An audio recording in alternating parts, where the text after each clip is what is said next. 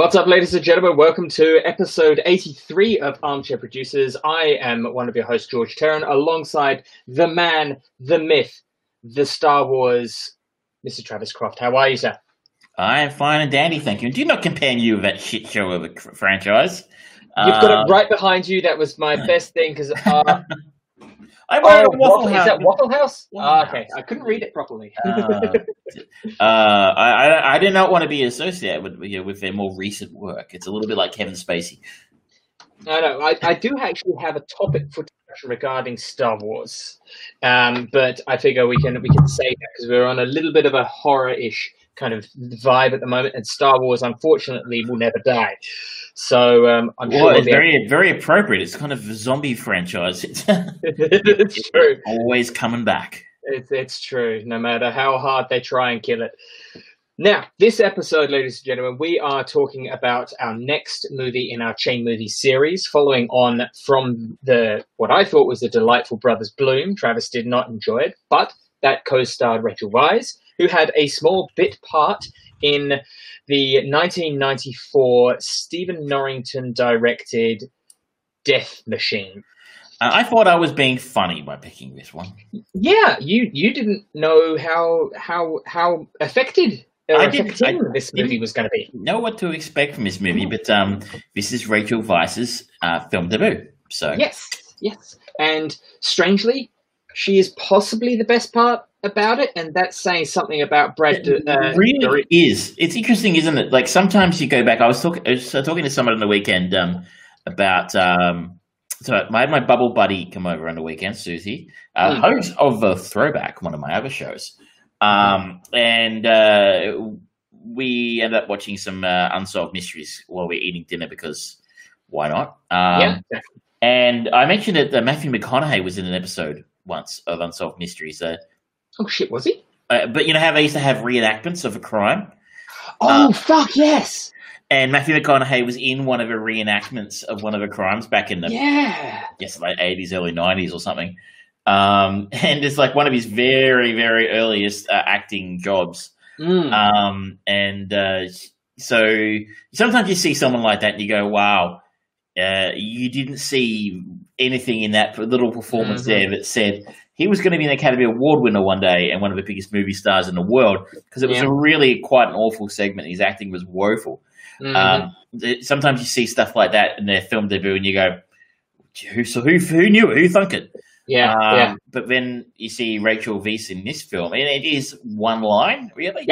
But she's magnetic, isn't she? She's a beautiful woman. Not that doesn't denigrate her acting ability, but she is gorgeous. That doesn't hurt. And she has an eyebrow ring, which is interesting. An interesting look for her. But it was 1994. I had an eyebrow ring in 1998, so they were still going around by then. She was ahead of the times.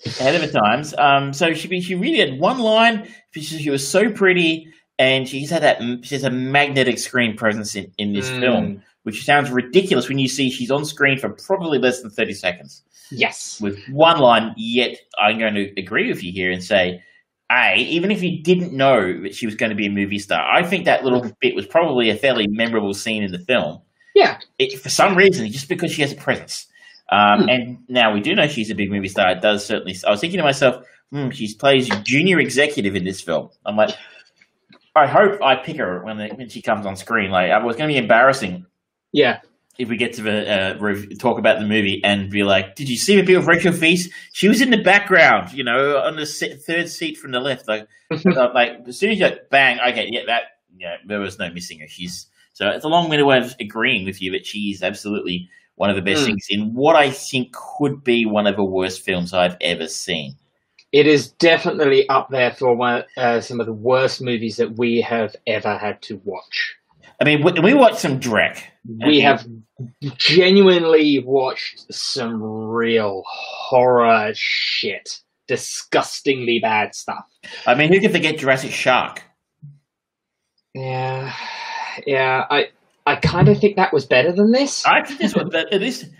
So let's give it the proper dues. Yeah, let's get into it properly, shall we? Let's get into Death Machine from 1994, directed by Stephen Norrington, probably we talked a little about him last week. Best known for directing the first Blade film.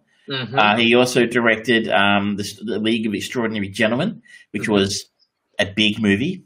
Horribly unsuccessful, but it was a big cast.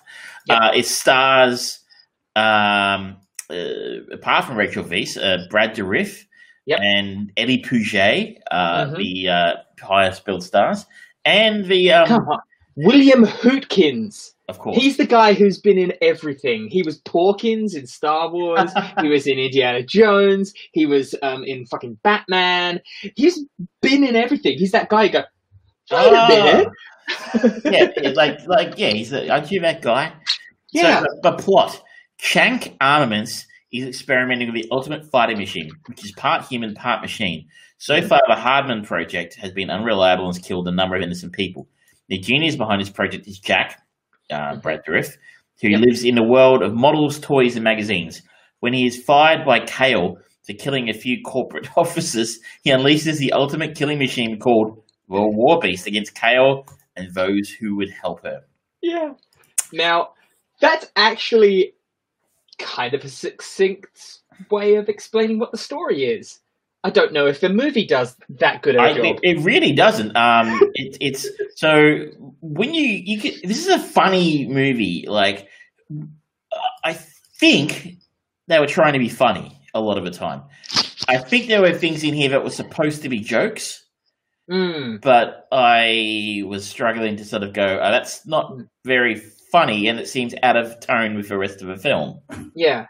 It seems like a weird hodgepodge of ideas of, let's take a little bit of RoboCop, let's take a little bit of Terminator, let's take a little bit of this horror, and just chuck it all in a pot and make movie jambalaya. And it's a mess. It really is. It's all over the shop. I mean, probably the film it most rips from is RoboCop. Yeah.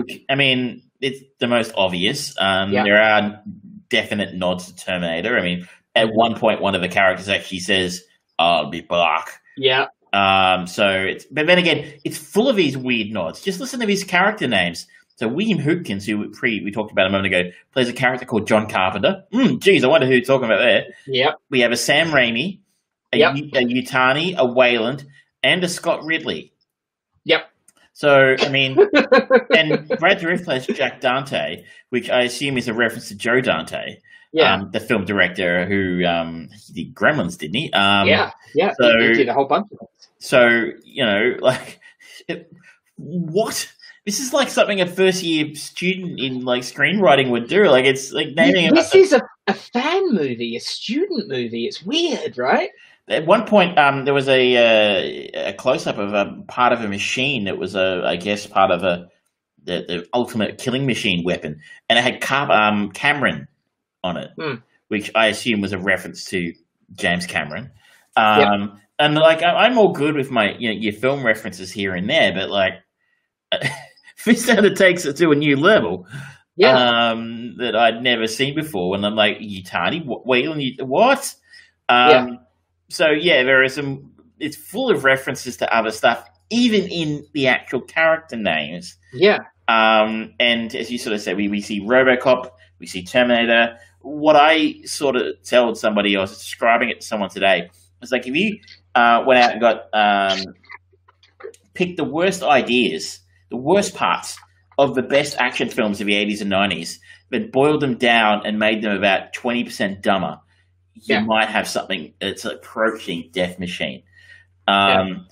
So the movie starts with a scene of I guess, what is the, for want of a better term, cyborg version of a killing machine, had malfunctioned, killed a bunch of people at a diner, and he's now in an upstairs bathroom punching the wall and malfunctioning. And then your mate William Hootkins comes in and says, he's going to freaking, he's going to collapse. And he just sort of goes nuts and falls over.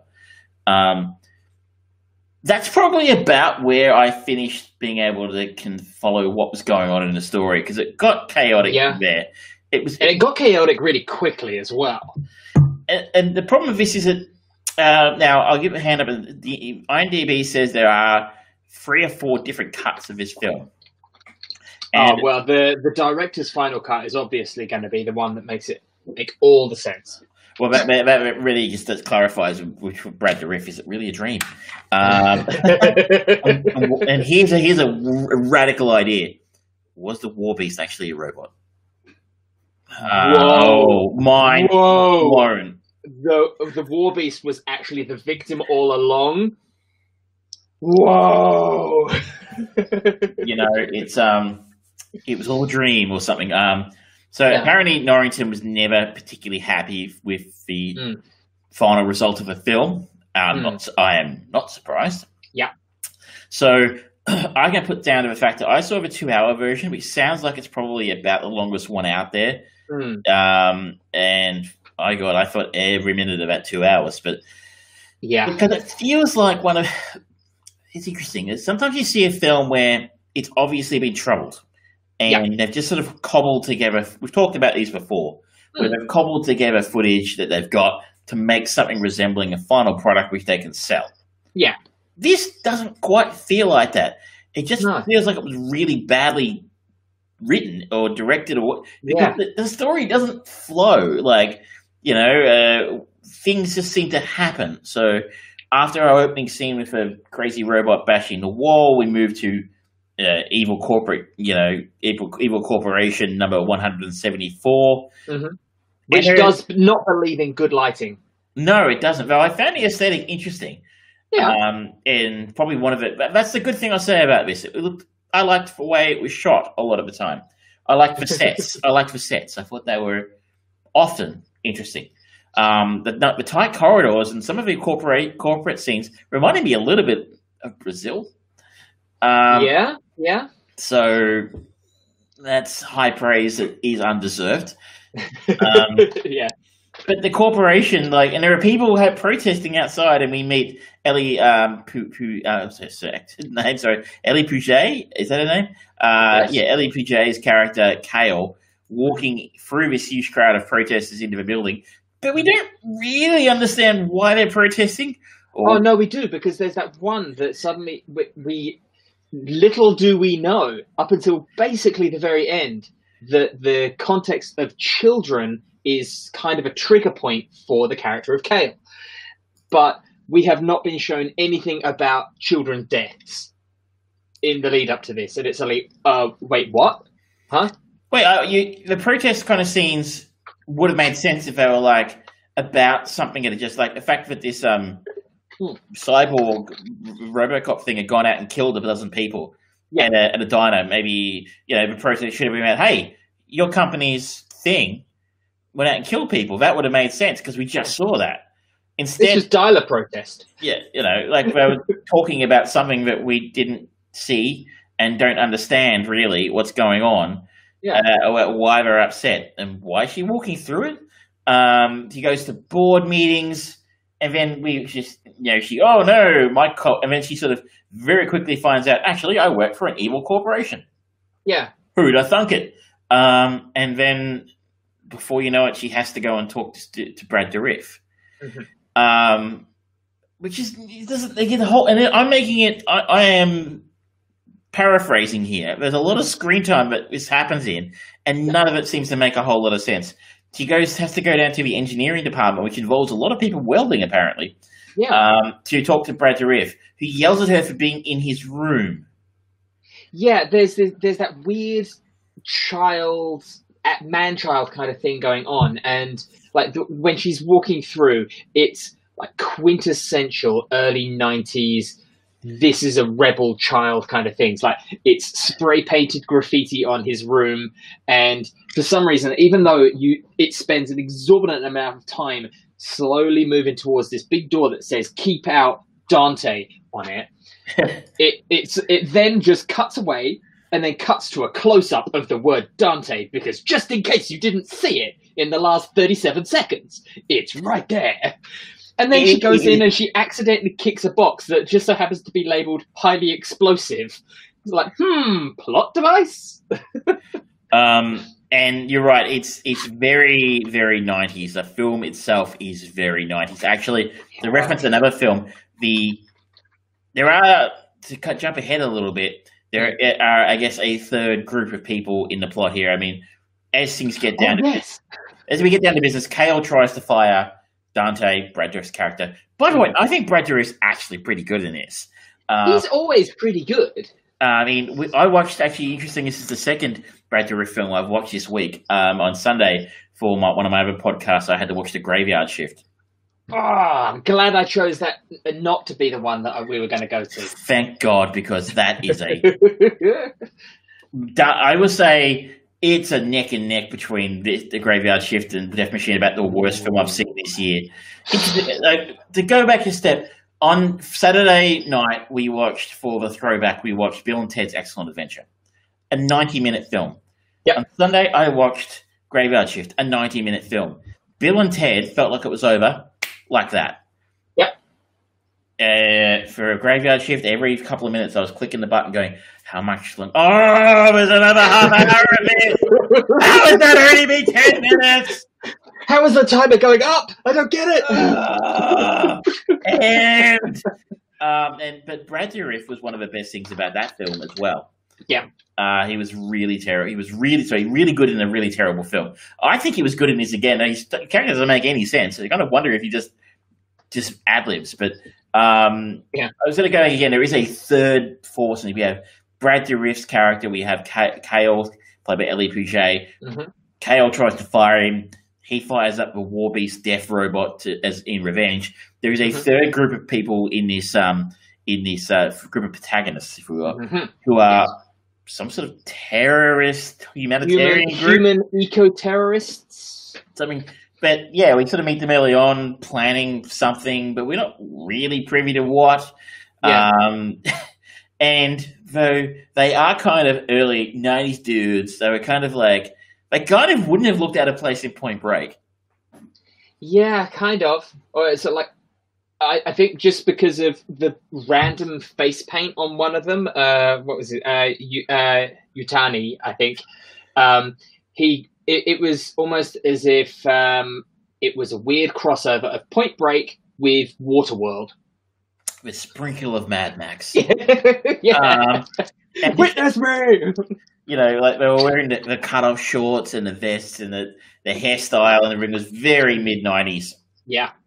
And just to go back again, sort of like in Brad Dourif's room, as we sort of, the plot sort of indicated, he lives in a world of, what did it say, action figures and comic books or something. Video games. So, yeah. And killed in a world of models, toys, and magazines. Yeah. So he has like He-Man figurines, and he'll play out scenes when he's doing his dastardly thing with his figurines, and you're like, yeah, that was kind of really funny. I didn't see you play with your dolls again. It's kind of a thing, a very, very 90s sort of moment there, and I kind of had a nostalgic feeling for that, but that went away pretty quickly. Because stuff just keeps happening. And there isn't any of it. These human eco-terrorists, I think they kind of lay out, and it's really nice how they do it. It's so fluid. It's so natural. So like, okay, it's almost game time. Let's go over the plan one more time, just for the audience. Exposition. And it's literally them basically doing a pseudo high-tech version of breaking into the Nakatomi Plaza and stealing the tech bonds and then setting off a bomb. I think Yutani looked actually like one of the terrorists from Die Hard. So yeah, kind of. It was weird. And this is a giant tech company that is creating weapons of mass destruction, monster machines to destroy, and yet these three guys, not disguising their weapons or explosives or anything, they just randomly in one of the scenes just turn up and say like, "Hello." I don't think anybody works in this building apart from Ellie Pouget, William Hoopkins, and the guy who gets killed. That's it. And then, of course, Brad Dourif, who works in the basement. Everybody else seems to have gone home early for the day. So basically, the Brad Dourif's character, Dante, has a big thing. It looks like a mobile phone from about 1990. He Yeah. has to hold a button on to stop the war beast from killing shit. Yeah, he very clearly explains to what's his name? To Richard Brake's character, Scott Ridley, who's the first one to die from the war beast, that it's a dead man's switch. And if he lets go, the machine goes crazy. Never once does he explain how the dead man switch and not using the dead man switch, the war beast is able to differentiate between him and anyone else. Yeah, now maybe he was smoking those cigarettes that they had in, or the tag things that they had in Scream. Yeah, but there's Eco Warriors, the most ridiculous doobies I've ever seen. It's one of them. It's a sequence. I'm sure it must be for comedy, because one guy walks in and he offers one of the guys a pretty standard, but fairly large spliff, and then he returns to the other guy one that literally looks like a carrot, and then he goes to the next guy and then gives it to the other guy, and he's got like a potato with about 6 stuck into it. What? That's what I mean. Like, the tone of this film is strange. Yeah. I complained last week about the Brothers Bloom having a bit of a funny tone at time, but that was like fucking Citizen Kane compared to it. Is it a horror film? I mean, it's fine for a horror film to be both horrifying, scary, and funny. If you look at something like Scream, or Evil Dead, some of the early Nightmare on Elm Street films. Freddy Krueger has some good lines. Yeah. So it can be funny, scary, and horrifying. That's fine. We're happy with that mix. But yeah, this one doesn't anywhere near get it right. Like those films have really, the successful version of those films have very firm ideas about when it's being funny, when it's being horrifying, when it's being scary. Cabin in the Woods is another great example where it does all three. Yes. And it does it in a really clever way. This one's just in a dumb, stupid way where like the jokes seem to fly in at very odd moments. And not land as well. I don't. Maybe you can explain it to me. Like the character of Sam Raimi, played by John Sherrian, he comes in and he's pretty good at being level. That you kind of think, oh, he's gonna be the co-hero to the female Kale hero. There's elements of it trying to emulate Ripley versus the alien from the Alien movies, especially with the way that the war beast looks and that weird rotating wolf doggy head kind of thing. It's a little bit alien-esque. Yeah. And he kind of comes in and he's like butch bravado, strong, a little bit quippy. So like, yeah, look, blanks in the guns and stuff.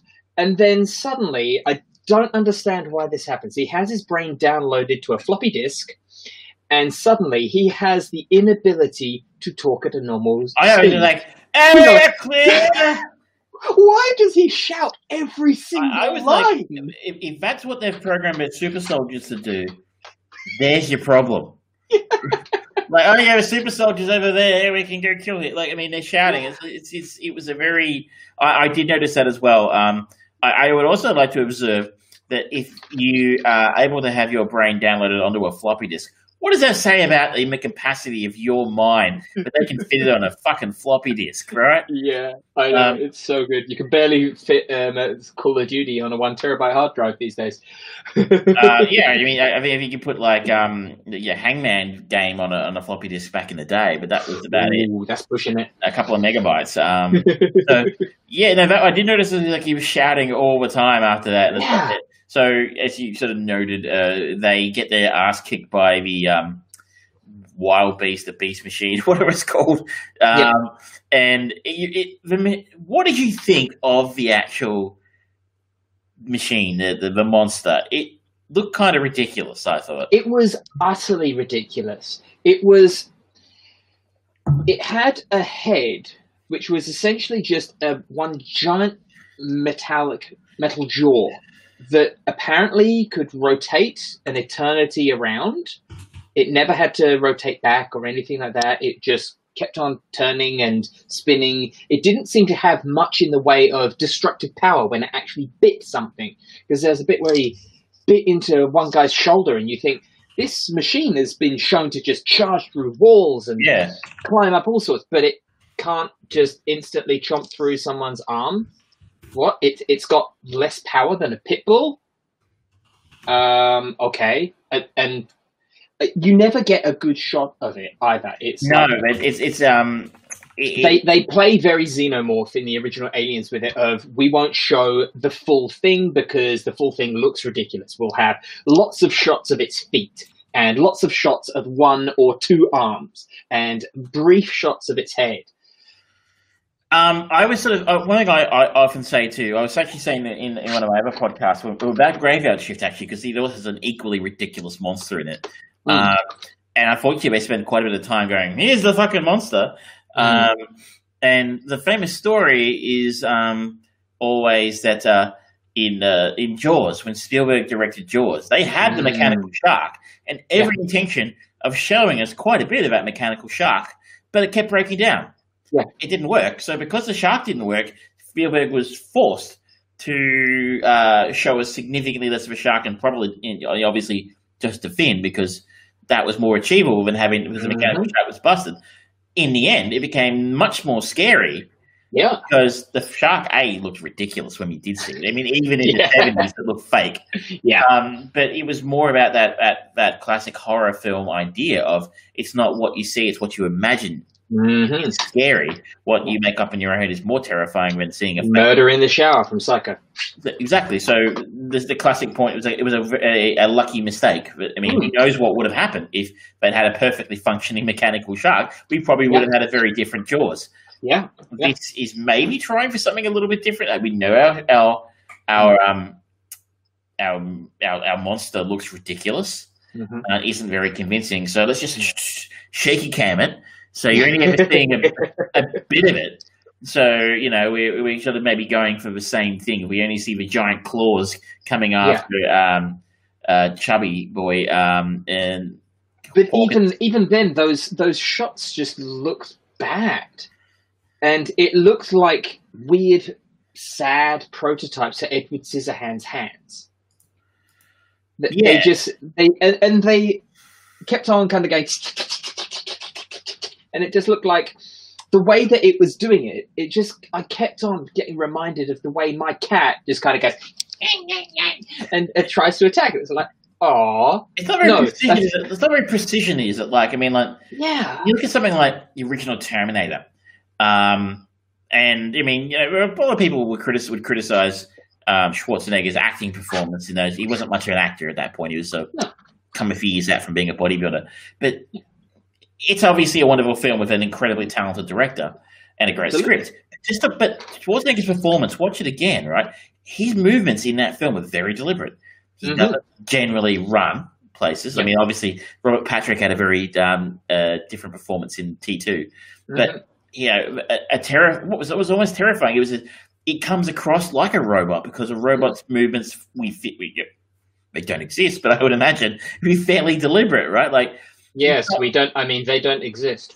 No, except when they listen to this show. Hello, robot overlords. I know they're probably very busy with the election right now. True. But think of that, like someone whose movements are minimal but deliberate, and you just kind of get that sense that it's not wasting things. It's not spraying and praying. It knows it wants to hurt you. It will hurt you. Yeah. Whereas this thing's, it's not really coming across as a particularly effective death machine. No, it's really not. And we get a lot of POV shots from the War Beast's point of view. And it seems like we get a throwaway line where apparently it's hunting on the scent of fear and pheromones, but that's not entirely explained. But it looks like it's just working on heat vision, and it is not good quality heat vision, even for, this came out in 1994, so after Predator, and we got good sequences of following someone with heat vision, and that still looked better than this. I thought the computer graphics were interesting. It was a choice. If there was the eco-terrorists have a computer animated section where we talk through their plan to. Was it them or somebody was talking the plan to go through the it was them. And it basically looked like something that had been animated in the same engine that made Wolfenstein 3D. And a lot of, I mean, as you sort of said, there are a number of POV shots from the machine's point of view, chasing people. They, again, look like something out of a video game. That was what I was just going to say, because so many of the noises and things, it sounds like a coin-op arcade machine. And that kind of makes sense for the man-child that Dante is supposed to be. But at the same time, when you're trying to elicit that level of fear that someone is being chased down a corridor, you don't kind of want the noises from Mario going. Yeah, I also found it a little bit depressing that you mentioned the first person to get killed by the machine is Richard Brake's Scott Ridley. And people will know as Joe Chill from Batman Begins. Okay, and. Yeah, he basically runs away from the machine. It probably takes him 5 minutes to get him. Like I would expect a robotic death machine to be, snappy. Come on, you should be able to move. It's shown to move pretty quickly, and it's bust through walls. This guy seems to run away from it for quite some time before it catches up with him. So I was like, I would consider that an unsuccessful test of the Warbeast's abilities because. Yeah, I would have reckoned it should have caught him in no time at all. And I don't know what it was trying to do with that. Like, were they trying to get tension going? Yeah, they didn't succeed in that for sure. Now we've talked a lot about the Warbeast because that's kind of the primary monster. But there is another machine in this movie, and it comes in the second half. And we did tease it. It is Sam Raimi when he has his mind downloaded to the floppy disk, and that is, of course, the part of the Hardman project. Why on earth did they give the Hardman headgear that stupid early 90s moustache kind of little bit that just sat there? You're going to protect the soul patch, Like, it's a soul patch. You don't watch the soul patch. You're going to be like, that hurts if someone starts grabbing it. It's like it's the most painful part. You can't. It's an important part of the armor. It's just. Of all the things that are stupid in this movie, you've chosen to concentrate on that one. Because it's just so right there. It doesn't look like it leaves the head very much unprotected. The whole gear. So he's got the rubber PVC glasses. Oh, well, it's going to help in case there's some bright light.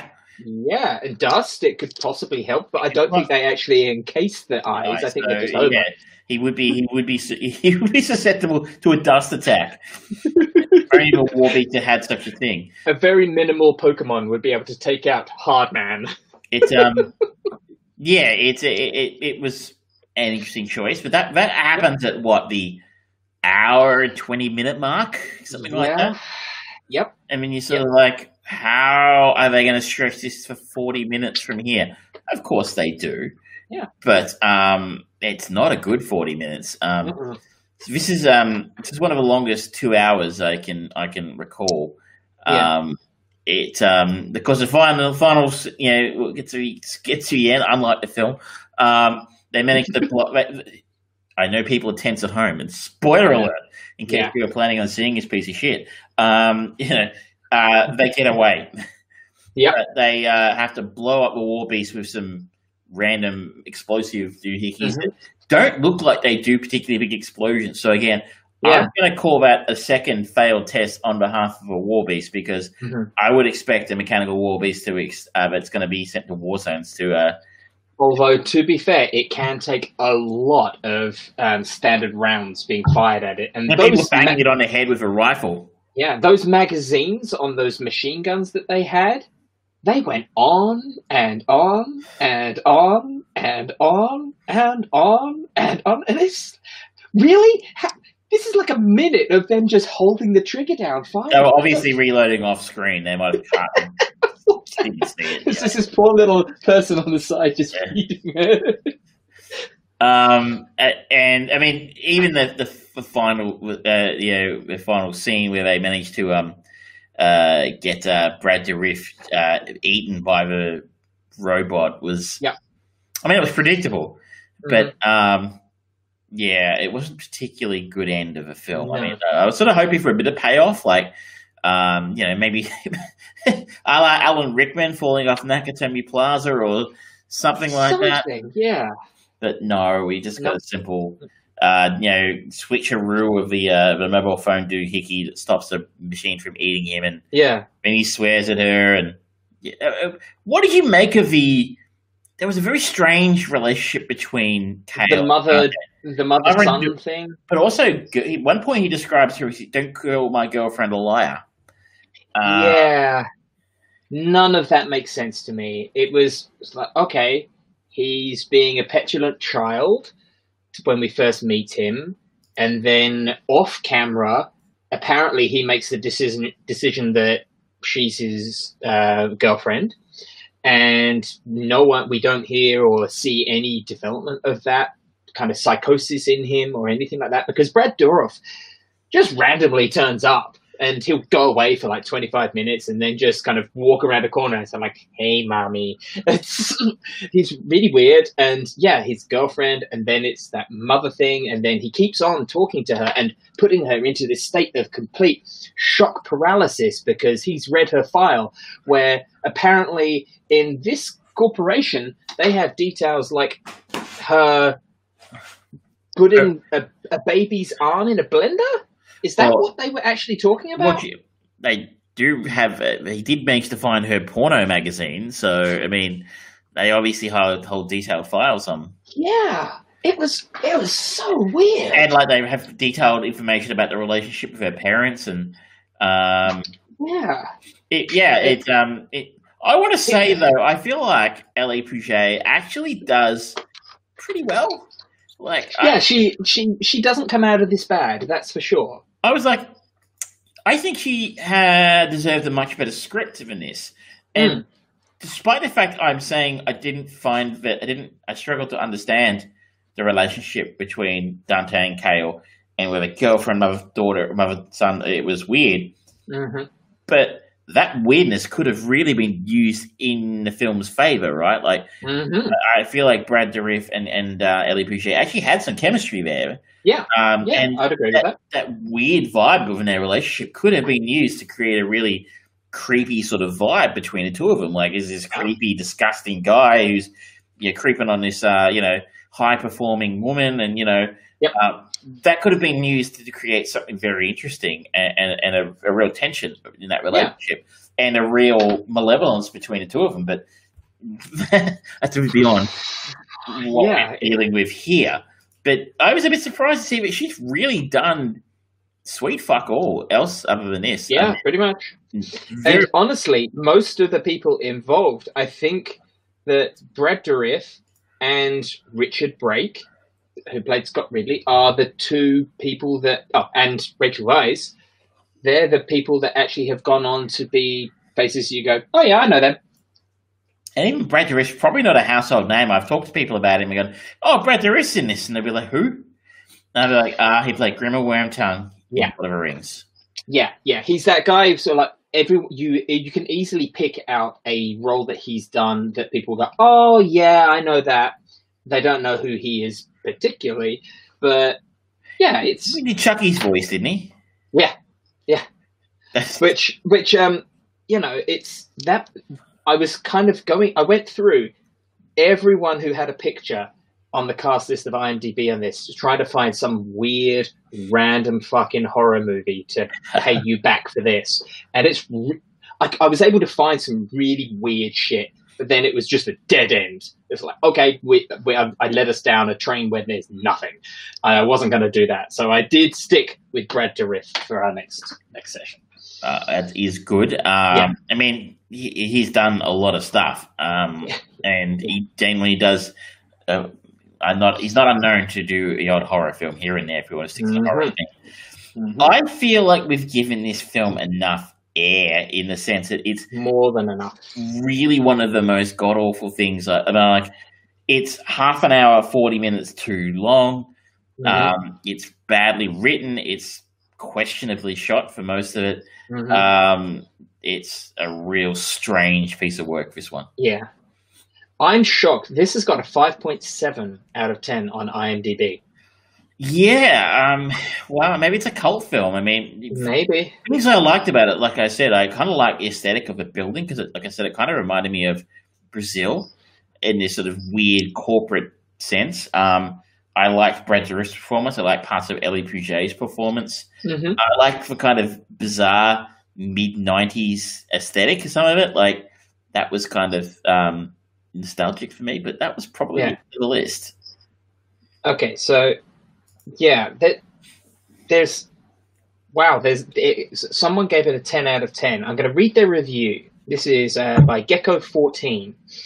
Cyberpunk plus Brad Dourif equals great result. I really don't know what I was thinking when I picked up this undercover gem from Ye Olde Rental Shop, but I sure as hell don't regret picking it up. Death Machine, even though the name sounds trashy, the movie itself is not. I'm going to stop there because it goes on for a long time. Wow, it really, really does. Yeah. If I had 10 thumbs, I'd put them all up.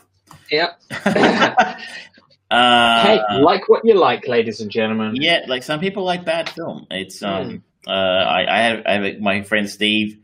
He's probably really enjoy this piece of crap. But I'm, for one, am very glad it's done. Where are we going next? We are going to the original 1988 cult classic, Child's Play. I have never actually watched this. I've never seen it either. I've seen the remake where they got Mark Hamill to do the voice of Chucky, and he's pretty good, as he's always good as a psychopathic voice, but the movie overall is not great. However, Child's Play spawned so many sequels, spin-offs, offshoots, all sorts of stuff. It's one of the true titans of retro horror, I think. So I'm curious to go to it and see what's happening. It's directed by Tom Holland. So yeah, it's interesting to see that he's a bit older than he looks, apparently. Yeah, but it's that's where we're going to be going next week, ladies and gentlemen. There were so many possibilities for me to go with horror and Brad Dourif. I did momentarily think Alien Resurrection, but then I thought better of it. Because going to Alien Resurrection would have taken us to Ron Perlman, which would have got us very easily onto some of the Guillermo del Toro horror stuff, which is cool. But alas, well, I think you've done well. I'm interested to see a film that, I've never seen before. I know it's like a really popular property, and it's interesting to see. I don't know a lot of the names in this film apart from Brad. So, Chris Sanderson, man. Okay. He was Prince Humperdinck in Princess Bride. Well, okay, right. You're such a broken-hearted man. I like that film, but I mean, who would remember the guy who played Humperdinck? There's a couple other fairly well-known actors in that movie. That's true. Andre the Giant. I do also have a request for the next step going on, and it is following Chris Sarandon to the original Fright Night. Well, I was just looking at that because that's straight there. I've not ever seen Fright Night either. So I was a sheltered child who wasn't allowed to watch horror films. So that's also directed by Tom Holland as well. Yeah, there was actually a fairly good remake of Fright Night with David Tennant and what's his face, Anton Yelchin, I believe. That was actually surprisingly good. So if people want to see that's a good option. But I'm curious about Catherine Hicks is the female lead in Child's Play. Mm-hmm. She was in Star Trek 4. There we go. I don't think that qualifies as a horror film, though, so I don't think we'll be going. It does, but for different reasons. I like that film. I think it's okay. I think it's too popular to shit in that film. But anyway, we're not talking about Star Trek. What else you got for us? Yeah, well, keeping kind of with the horror theme, I checked out the first couple of episodes of Ratchet on Netflix. So this is the new series based on One Flew Over the Cuckoo's Nest, sort of a backstory Correct. of the Academy Award-winning performance by, what was her name again? Was it Catherine something? Ooh, now you're... anyway, the role of Nurse Ratchet, Louise Fletcher was the actress who played Nurse Ratchet in that film. Have you seen that film? Yes. Love it. It's a classic. Absolutely, yeah. How does Ratchet hold up? Well, it's a Ryan Murphy, Sarah Paulson joint, and they have worked together quite a lot on American Horror Story, and they work very well together. They've got a very specific kind of style of telling their horror anthology series of American Horror Story, which is some of the best and some of the worst horror that you will see on TV. Depends on the season that you're watching. Sarah Paulson is always phenomenal. I love it a bit. And Ryan Murphy has got his own style, and that style of American Horror Story, literally the stylized aesthetic of the show, the pacing of it, it is very, very reminiscent of his work with American Horror Story. I don't know if I would kind of look at it and go, oh yeah, this is a logical prequel, so to speak, of One Flew Over the Cuckoo's Nest's Nurse Ratched character, because it really feels not. This sets her character up as really weird, twisted, and broken in far too early of a time. I don't know if this is going to be a limited series, so they wanted to kind of just get to the point nice and quick, but it's an unusual show that it's not bad, but I feel like they haven't really done anything particularly innovative with the character that Louise portrayed in One Flew Over the Cuckoo's Nest. My first reaction is you sent the trailer to me on Facebook a couple of weeks ago and said it looked good. I mean, it does look beautiful. I haven't watched it yet. It looks gorgeous.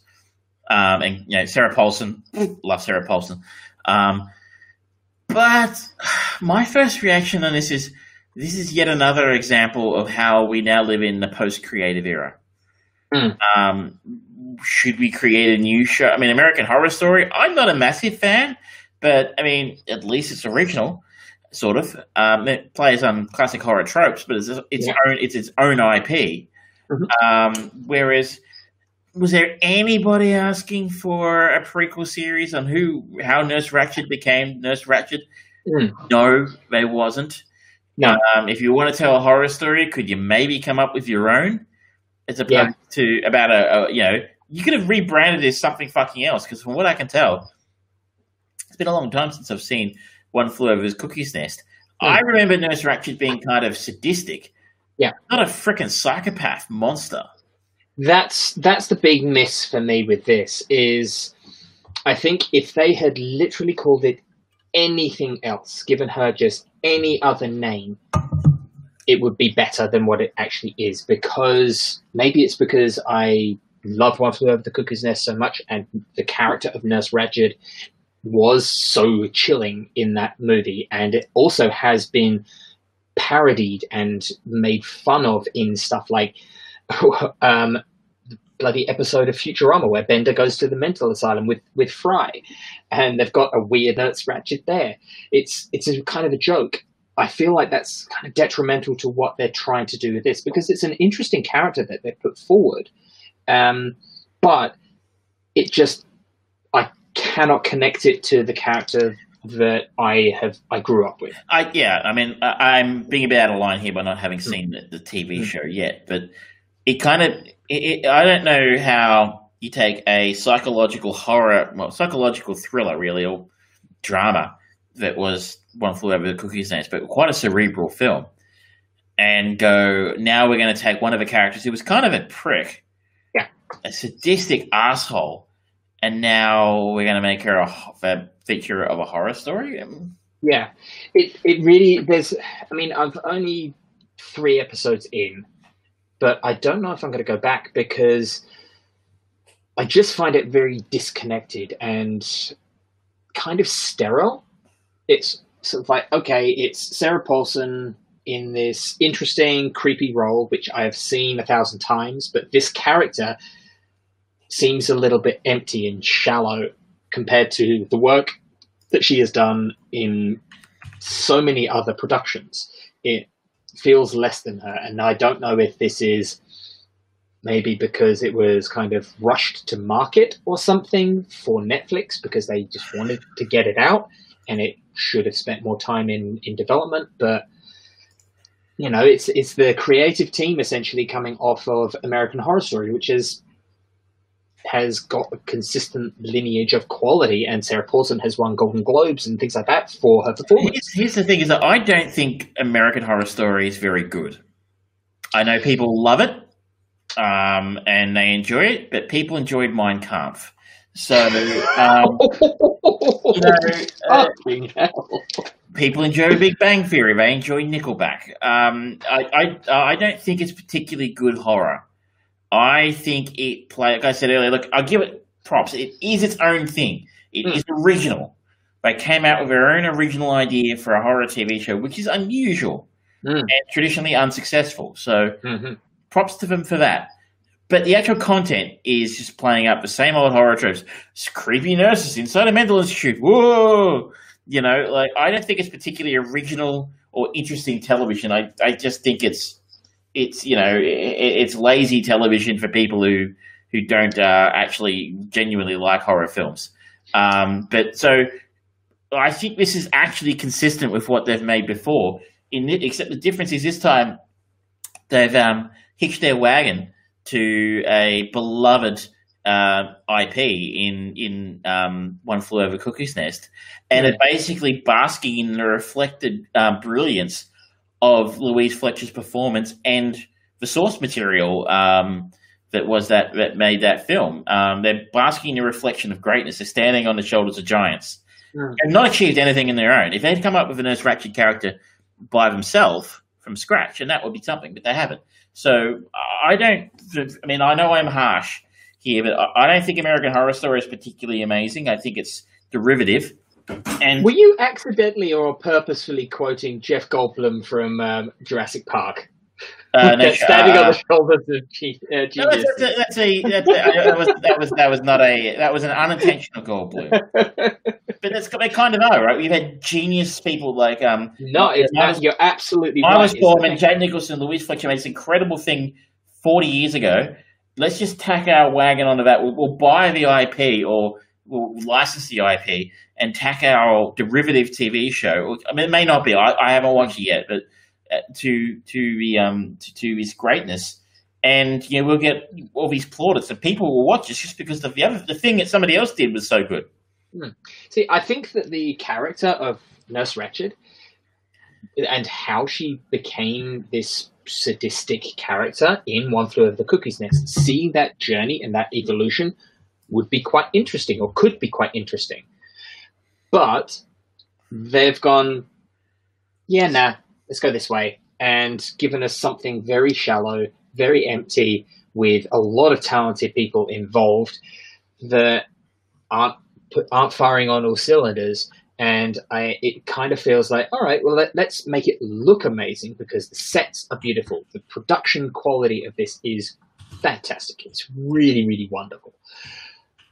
But in the first couple of episodes, there's nothing in it that's kind of grabbed me by the balls and said, you are going to watch this, you are going to suffer, but you're going to fucking like it.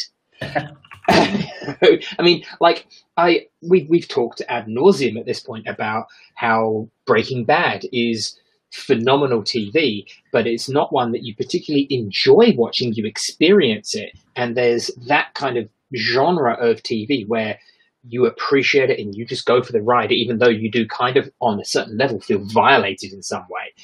Versus, you mentioned it before, Big Bang Theory and things like that, where it's soft puff. You go in, you know exactly what's going to happen. You're going to do this. It's very paint by numbers.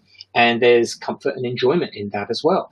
It's not sitting anywhere remotely close to any of those. It's not that familiarity of, okay, this is probably what's going to happen. They're dipping their toe into some unusual things.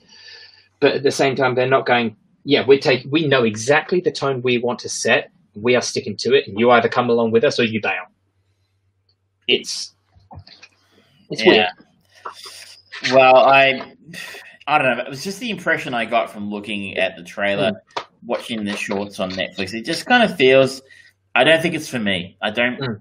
I said it looks a lot like American Horror Story, and you'd be shocked to hear this considering my last statement, but I wasn't a huge fan of that. So I suspect this one's probably going to be the same. And like I said, I get a little annoyed, as we have done for some time on this show, but we live in, as I said, a post-creative era where original ideas seem anathema to everybody. Everything's got to be linked to some other kind of property or brand.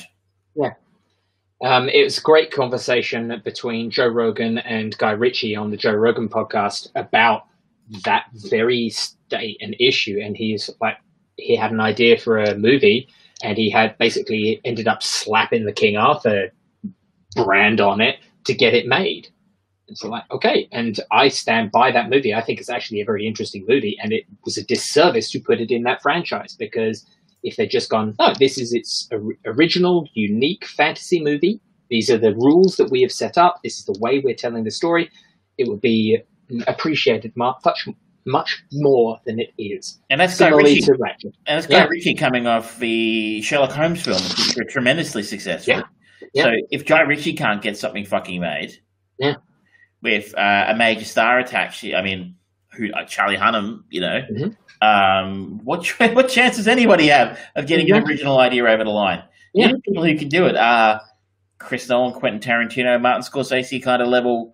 Yeah, people who've got the sweetest deals in Hollywood, right? I mean, if you're pretty much. Guillermo del Toro he's kind of built his career on doing a passion project, then a mainstream movie, then a passion project, then a mainstream movie, and that is kind of working for him because his mainstream movies are at least entertaining, if not particularly good. Like Pacific Rim is not great at all; it's very boring, but it's not difficult to watch. It's not a painful movie to experience. But then you look at Pan's Labyrinth and The Shape of Water, and it's like they're phenomenal. And then even his passion projects like Crimson Peaks, that's a tough movie to love. And I'm a big fan of Guillermo del Toro. Yeah, it wasn't great. Yeah. But anyway, look, it's people. My boss at work told me how much he loved it. So other people are connecting with it. It could just be us being fusspots here. Maybe. But there was another new show on Netflix that came out very recently that I have started watching, and I'm enjoying it far more. It is the anime Dragon's Dogma. This is based on a Capcom game that came out few years ago on Xbox 360, PlayStation 3, and fairly recently, a couple of years ago, got a remastering for Xbox One and PlayStation 4 and Nintendo Switch and all of that stuff. And so they've come up with this CGI animated anime series based in the world of that. And it's not bad, actually. The animation, it feels a little budget. It's certainly not going to win any awards, I don't think. It's not your traditional 2D cell shading, or when you think of anime, you might think of like Death Note or Naruto or any of the big franchises that have kind of broken through the zeitgeist of society. It's a weird combination of that 2D style with relatively cheap animation in this thing. When you were growing up, did you ever watch a terrible Disney show called Reboot? No, I don't recall ever hearing of that one. Yeah, it was set in a virtual reality world, and it had really bad animation, and it tried to actually tell some interesting stories, but it was very much designed for kids, and it wasn't very good. It's got its own fan base, and I probably pissed it has a 7.8 out of 10 on IMDb. For what? Reboot? Reboot. Whew, that's pretty high. I'd say it's a 6.5 maybe, but anyway, I digress. This show has got, I would imagine that it's probably the most convenient way of animating a show relatively cheap and relatively efficiently, particularly considering it seems like this has sort of come out of nowhere. So maybe it was something that they were able to put together and process and continue working on in the early stages of COVID lockdown. Apparently, Capcom have got quite a bit of involvement in it, and the animation that they use in the show does kind of feel like a Capcom game in some ways. That's kind of bizarre 3D but cel shaded animation style. But it's interesting. It's 100% for adults, because in the first episode, a child just gets mercifully picked up by a dragon and swallowed in a brutal way. In episode 2, there's just a woman who just completely is being attacked by these ghouls on the road, and her huge breasts are just flopping around all over the place. It's so over the top, it's stupid. But the story is evolving kind of nicely. And I don't want to give anything away because the episodes are nice and short, so it's worth just popping in and just having a sample of 2 episodes or 3 maybe. But more than anything, it did actually get me back into the game, and because the fight sequences are very much done in the same way that they were able to in the game. And one of the big selling points for Dragon's Dogma when it came out was the fact that you had these giant ogres and minotaurs and creatures that would come out, and you could literally climb up them, kind of Shadow of Colossus style, and just attack them. And you'd hold on, and they'd be thrashing around, and you'd be sort of attacking these bastards. It was really good fun, and they capture that quite well in the show. And going back to the game, even though it's old, and I think it came out as very close to when Skyrim came out. Wow. Okay. So obviously, Skyrim's one hell of a shadow, especially for open world RPGs. So it didn't get much of the credit that maybe it deserved. What kind of game is it? It's an open world RPG, fantasy. Essentially, like, something like shit, I can't remember the name of it. But sorry, continue. No, think Skyrim. Okay, because there are dragons in it, and you do fight. So it's sandboxing? Those monsters. Yeah. I was thinking more like Diablo. No, it's definitely more sandboxy Skyrim style. You can freely wander around. It's a in-world third-person camera view overlooking everything, and you can go into these towns, and it's actually really well created and constructed.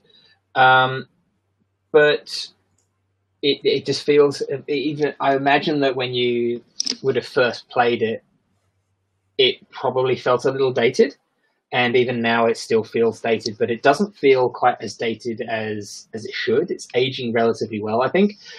But it's an interesting game. I do recommend people giving it a go if you're looking for something to get you through to the next big open world RPG, and obviously Cyberpunk coming November, but may possibly get delayed because they've recently been in the news about them game tech talk.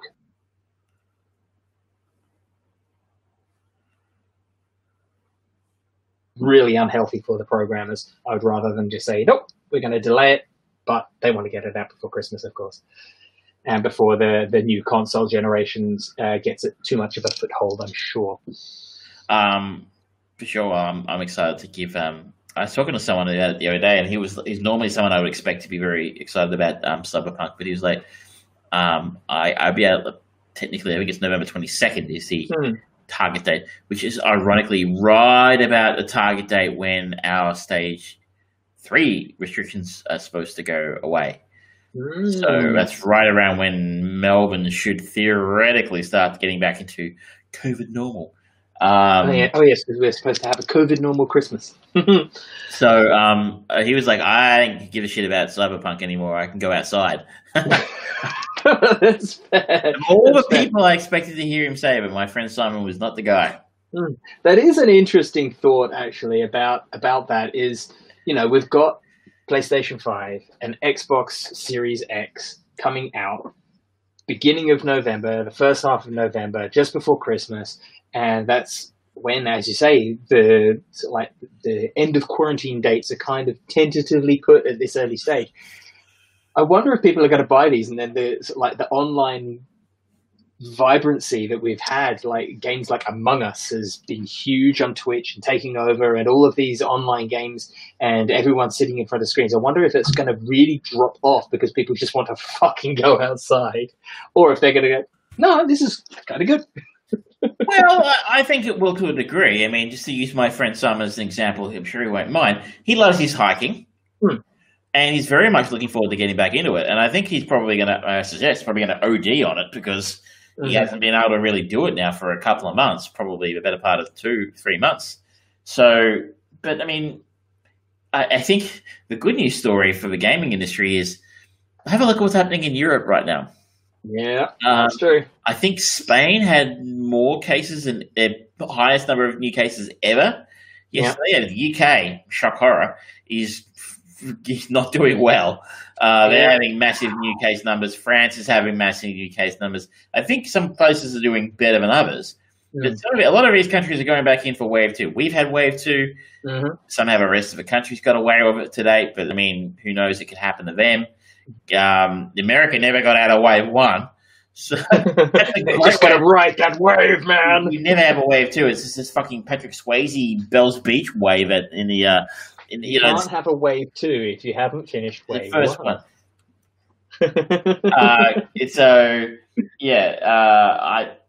I suggest yes. Surely eventually things will go back to normal to some degree. But you'd have to wonder.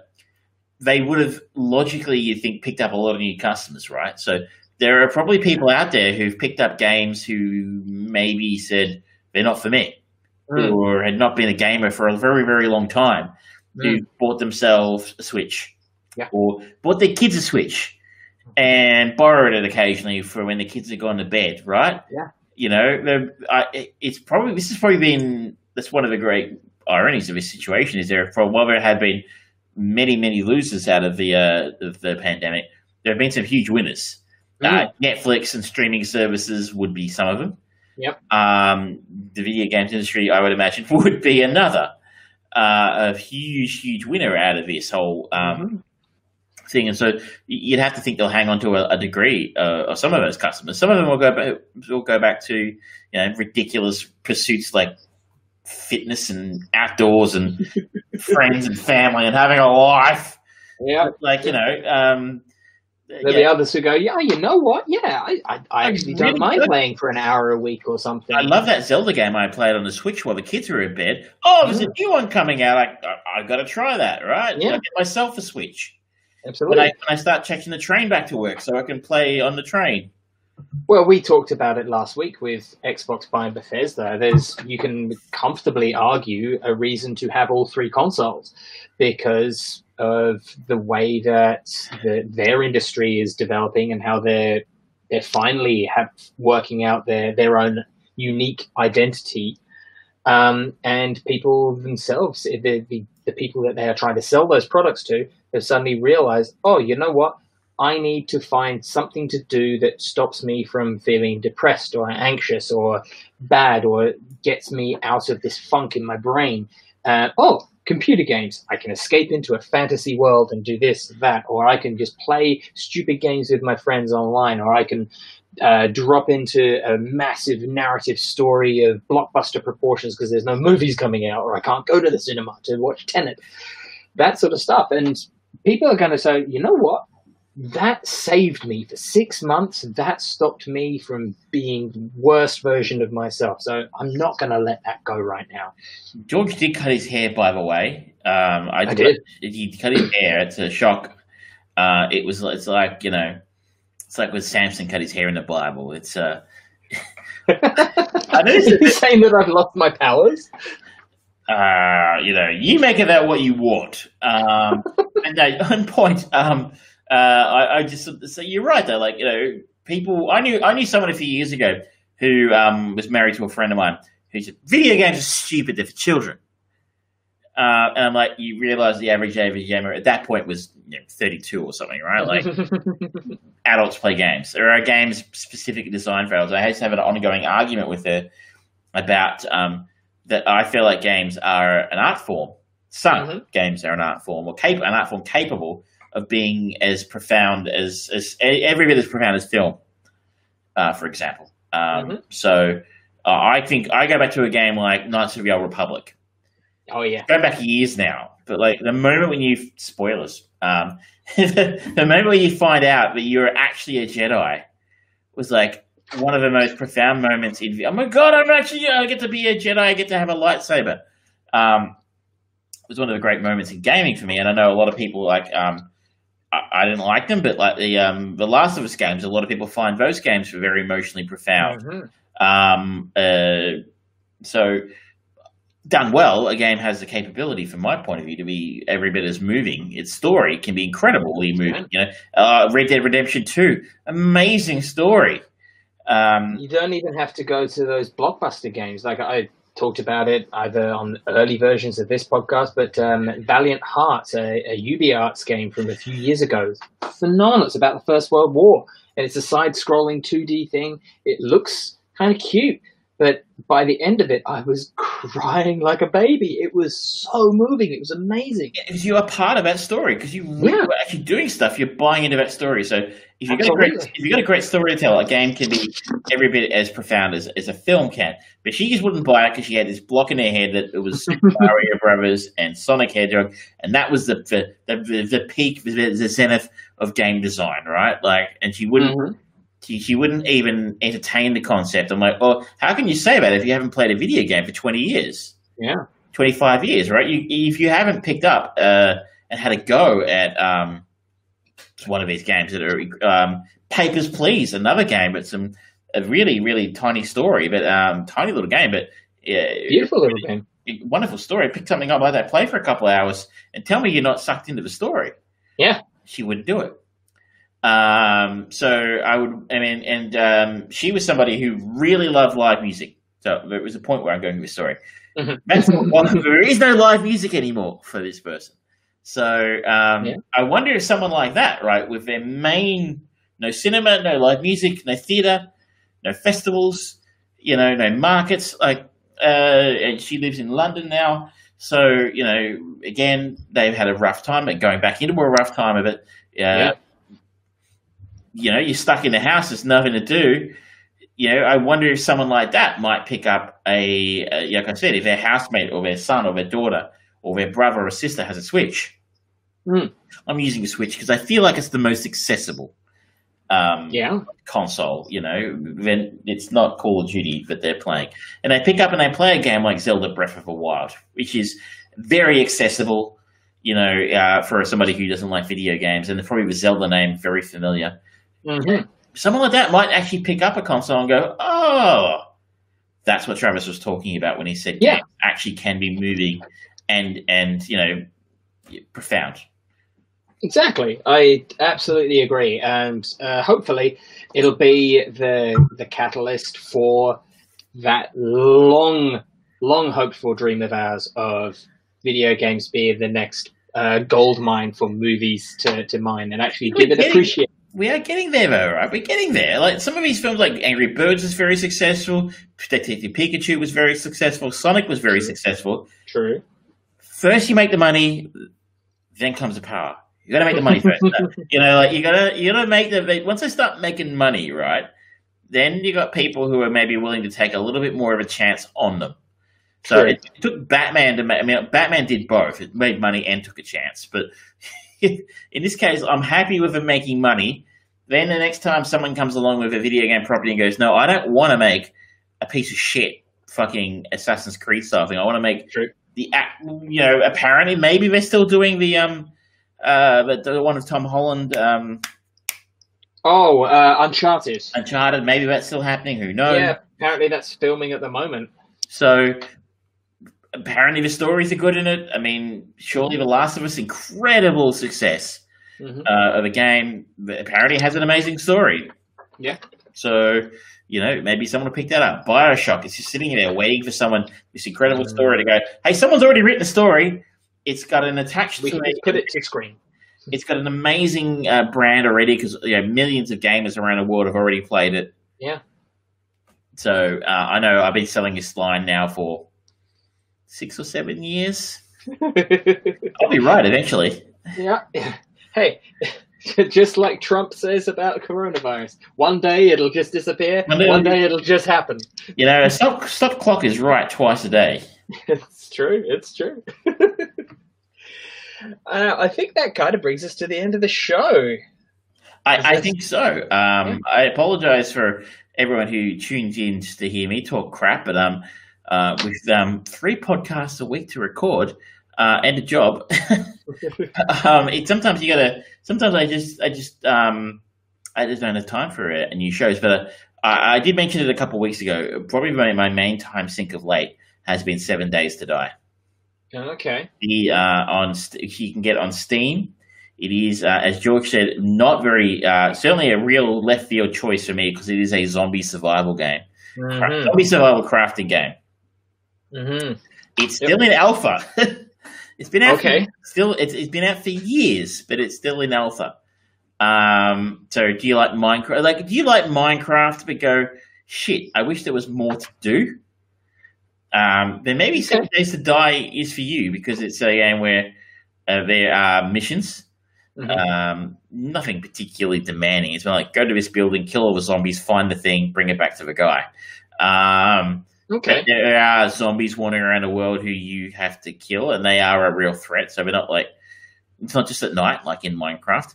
The entire world can be destroyed. Not when I say I don't mean you can blow up the entire world. I mean every element in the game can be destroyed or broken down. Wow. Okay. So if you're in a building and you want to get on the other side of that wall, it's going to take you a while. But if you get a pickaxe, you can get through that wall. For Andy Dufresne. Pretty much. So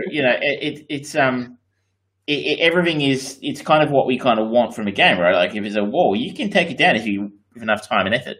So and you can build things, craft things, and I guess the main conceit of the game is every 7 days is Horde Night.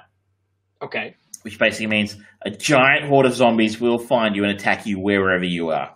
Okay. So, and they get increasingly more difficult and, larger in terms of numbers and strength of zombies as, you work through the game. So you do get very good at your 7 times table. And so, Now that I don't like this game, I'm learning things. Pretty much. So, you can probably fend off the first couple reasonably easily with some fairly light defenses, but now I'm up to level day 91 Horde. Okay. I have a reinforced concrete bunker, which you basically just stand and fight, and you can't run from them. They will find you wherever you are. Okay. So anyway, that's been my time sink. I'm probably 200 hours in over the last month on this thing. It's really quite addictive. I really liked Minecraft in a way. Yeah. But I just found it a little bit empty because once you build a house, you're like, cool, I built a cool house. What next? Build yourself in the game a living version of you. Yeah, you can't. This 7 Days to Die kind of solves that for me. It kind of, I love zombies and I enjoy crafting and that kind of thing. It kind of puts them together nicely in a nice package. So if you're wondering why more recently I've had less TV to talk about than my co-host, is because that's been my time sink. And that's perfectly good. I just yesterday I picked up a new game on Switch, Hades, and I will have more to talk about next week on that one. So that's a teaser for next week. Very good. Yeah. Okay, well, next week we're going to talk about Child's Play. We'll be talking about Hades. We probably won't talk about 7 Days to Die because I just did. And anything else that sort of tickles our interest. Yeah. But until then, ladies and gentlemen, thank you very much for joining us. Please like, subscribe, share, all of that stuff over on Twitch, over on YouTube, Facebook. Follow us and grab our podcast, which last week's episode is now available on podcast services. The last thing that I would actually like to talk about is everyone out there. I am, as of tomorrow, for all of October, I have a goal of walking 150 kilometers for Australian mental health. And I am hoping that I'll be able to get that 150 kilometers done within 10 days. That is my own personal goal within a goal. So if you do want to show your support, please go. I will give you the link right now, ladies and gentlemen, because I am so badly organized. I haven't got it up. Where is it? Yes, it's onefootforward.org.au/George Terran. You can sponsor me there if you can. If you can't, then please just share it around and get as many eyeballs on it as possible, because supporting people who have mental health requirements is very, very important. Absolutely. That's a wonderful cause, and I encourage all our Russian bots to contribute as many rubles as they can. And Canadian bots, and anywhere else that has bots that would be interested in wasting their time. Especially if they have money. Yeah, absolutely. Until next time, ladies and gentlemen, we've been the Armchair Producers. Good night. Good night.